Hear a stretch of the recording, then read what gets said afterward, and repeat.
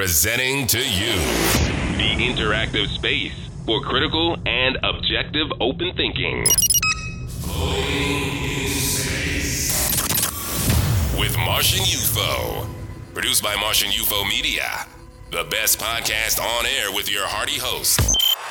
Catch episodes weekly on Apple and Spotify podcasts.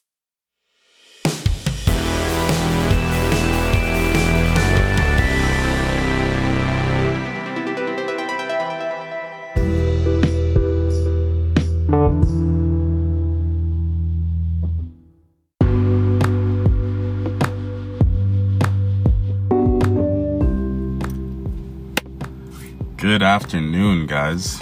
I hope everyone's doing well. Hello to all the listeners. Hello to all the new listeners. Thank you to all the current listeners for being here, for showing support, for, taking even a couple minutes out of the day to listen. I see you. I notice your presence, and I appreciate all of it. This segment today, this episode, this is usually my positive Y-Wave Wednesdays segment. And I'll be honest with you, I got caught slipping a little bit. I was kind of late. It's Friday the 14th today. And usually I record this on, the Wednesdays. And I'm a little bit late on it, but I decided to still do it anyway. Because I found some things here that, we got some notable individuals, some Canadian historians, some brothers, some black people. And then we got a positive story about the world. I try and add some positivity to people's week, to people's lives, just reminding them to kind of slow down, to take time to look out for yourself. Because I remember this earlier in the week, I was having a conversation with somebody about how each day right now, since life has been so weird with everything going on, I don't even really want to mention COVID anymore, because by this point, most people should know that it's really much bigger than COVID.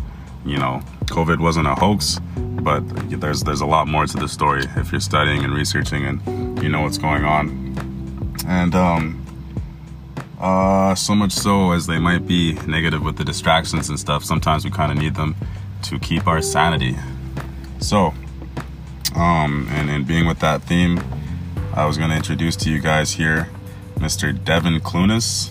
This is a very interesting individual. He's actually the first black chief of police in Canada, and very interesting man.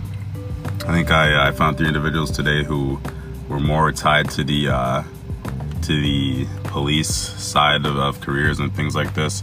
And I think it's notable. It's good to bring attention to these brothers because, I hate when brothers get bashed for being sovereign, for wanting to represent their country wherever they're at, and for wanting, if they want to wear blue, it is what it is. I personally, I can see myself as being an officer in the whole big field of law enforcement, but anybody, especially a black brother, these aren't easy positions to get into, especially for black people. So these are notable individuals who probably took flack from their communities, from their families, from the opposing people who were trying to get the job around them, everything like that. So they had it coming from everywhere, and it's good to see them in these positions. So Mr. Devin Clunas moved to Winnipeg from Jamaica at 12. Shout out to Winnipeg. I also grew up there, so shout out. Wanted to make a difference. He joined the Winnipeg Police Service in 1987, and he's performed all manner of duties over the course of 25 years. He's done patrols, traffic duty, investigations, and community relations, which, it's people, I think, especially in the black communities, whether some people might feel a way about it or not, people love to see a black officer come through because he knows that he's really doing his best to try and keep the community relations positive, to have a good relationship with the kids in the community, with the parents, with all the schools, everything like that. It says he was sworn in as chief of police by the Winnipeg Police Service in 2012, becoming the first black Canadian to hold the position. So I would believe that he worked hard for that, most definitely. He read a speech delivered by him at the Black History Month 2013 launch reception. second individual, Mr. Craig Gibson. So he is the first black commanding officer in the RCMP. Craig Gibson grew up in a small community in Nova Scotia, so all the way out east. He joined the RCMP in 1980, and he spent more than 30 years working across the country in 5 different provinces, performing all kinds of policing and leadership duties as well. So very active member. Says he officially assumed command of the RCMP in Prince Edward Island in July 2012, becoming the first black commanding officer in the RCMP. So this is what I'm saying. I mean, these are the first individuals. This does not happen often. Probably because people on both sides, you know, I'm gonna say you black and white, don't really want to see a brother up there in that position, and it's hard to get there. And the fact that they did get there, and I mean, these brothers have been holding the positions for 30 years, over 30 years, over 25 years. That's what I'm saying. These guys are inspirational. That's like the individuals that I'm trying to shout out, to note here, to bring inspiration to brothers, to anybody really who wants to do something, that wants to change their life, that wants to make a difference, because these dudes want to make a difference. And I think I have a cousin, or maybe some few distant people in my family who are interested in law enforcement, who want to be police officers, either it's city police or RCMP. And I say shout out to them, because they probably know what they were getting into in terms of the fact that there's not a lot of support from the family, from your own black community, from the community itself. And you really want to have to be that kind of person to take that flack and then to keep on going, and to know that you're, at the end of the day, trying to make a difference. And that's what it's about, for real. So last individual here, this is Miss Lori Seal Irving. So she's the first black commissioned officer in the RCMP. All these individuals in the RCMP and black, I guess, the first black people to be in their positions. So very unique, very, again, inspiring for what they were trying to do, and the fact that they actually accomplished what they were trying to do. So she was born and raised in Ottawa. Her father was a Royal Canadian Air Force officer, and he retired as a major, and she grew up on a military base. So I imagine that she was moving around quite a bit. She probably got to see lots of the country and many different parts of the world. It says that she wanted a career that would allow her to help people in her community. So she joined the RCMP in 1990.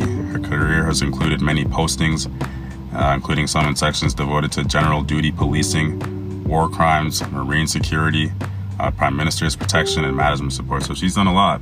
All three of these individuals have done a lot, have worked hard in their careers, and have done quite a bit. So she was promoted to the rank of inspector in 2007, making her the first self-identified black female RCMP member to become a commissioned officer. So for any females, certainly for any black females that are interested in law enforcement or interested in the RCMP, look up Lori Seal Irving, and she'll help maybe give you some inspiration. You know, that's something of note, to be the first black and a female to be in a commissioned role in the RCMP. So these are things that, you know, can happen by show of these individuals. Obviously these things can happen, and yeah, man, they're just inspiring. They're just trying to help out and do for others, and to inspire others to try and get into those same positions as well. So shout out to these three. And now I'm gonna get to the positive story of the week, and we found something here. I think that people will like this, because I'm really trying to find stuff that isn't gonna be a distraction to people, stuff that is actually positive and not just another form of the bullshit that's, you know, not keeping you focused on what's really important. So this might be teetering on that line a little bit. I'm not sure how much this will really interest people, but for anybody who knows, I think it was last week or maybe 2 weeks ago, Jeff Bezos, the richest man on earth, he was recorded to have made about $13 billion in one day. So he upped on his money, and he is quite a rich man. And recently, Mr. Bezos, he separated from his past wife, Mrs. Mackenzie Scott, or Miss now. And in the settlement, it says that she received about $38 billion. And what's unique and what's ironic about this story is the fact that I think it's been noted that Mr. Jeff Bezos is notoriously very, very cheap, very You know, he holds on to his money, and he's known to really not like giving his money out at all, to be honest. So she, in turn, since they divorced, and this is probably like in part, she's probably trying to get back at him a little bit. She's given about $1.7 billion to nonprofits since their divorce. And she's planning on giving a bunch of more money out to a bunch of different nonprofits. Let's see here. So she's really, I mean, the ironic part is that she was married to a man who, the richest man on earth, didn't want to give any money to anybody. And she divorced him. Now she's giving her money to everybody in spite, basically. So she's giving to the Black Girls Code, to the COVID-19 response. She's looking at groups like the Point Foundation. They give scholarships to LGBTQ plus students. I'm glad that I'm getting that. Every time I say that now, it's sounding better as I say it. I'm not messing it up. That's sweet. And many other organizations on here. It says that other billionaires are also planning on doing this, and that they have been doing this. This doesn't really get noted that much because, I mean, obviously we can look at some of these individuals. The fact that they give to charities doesn't make them any more better, I guess, as people.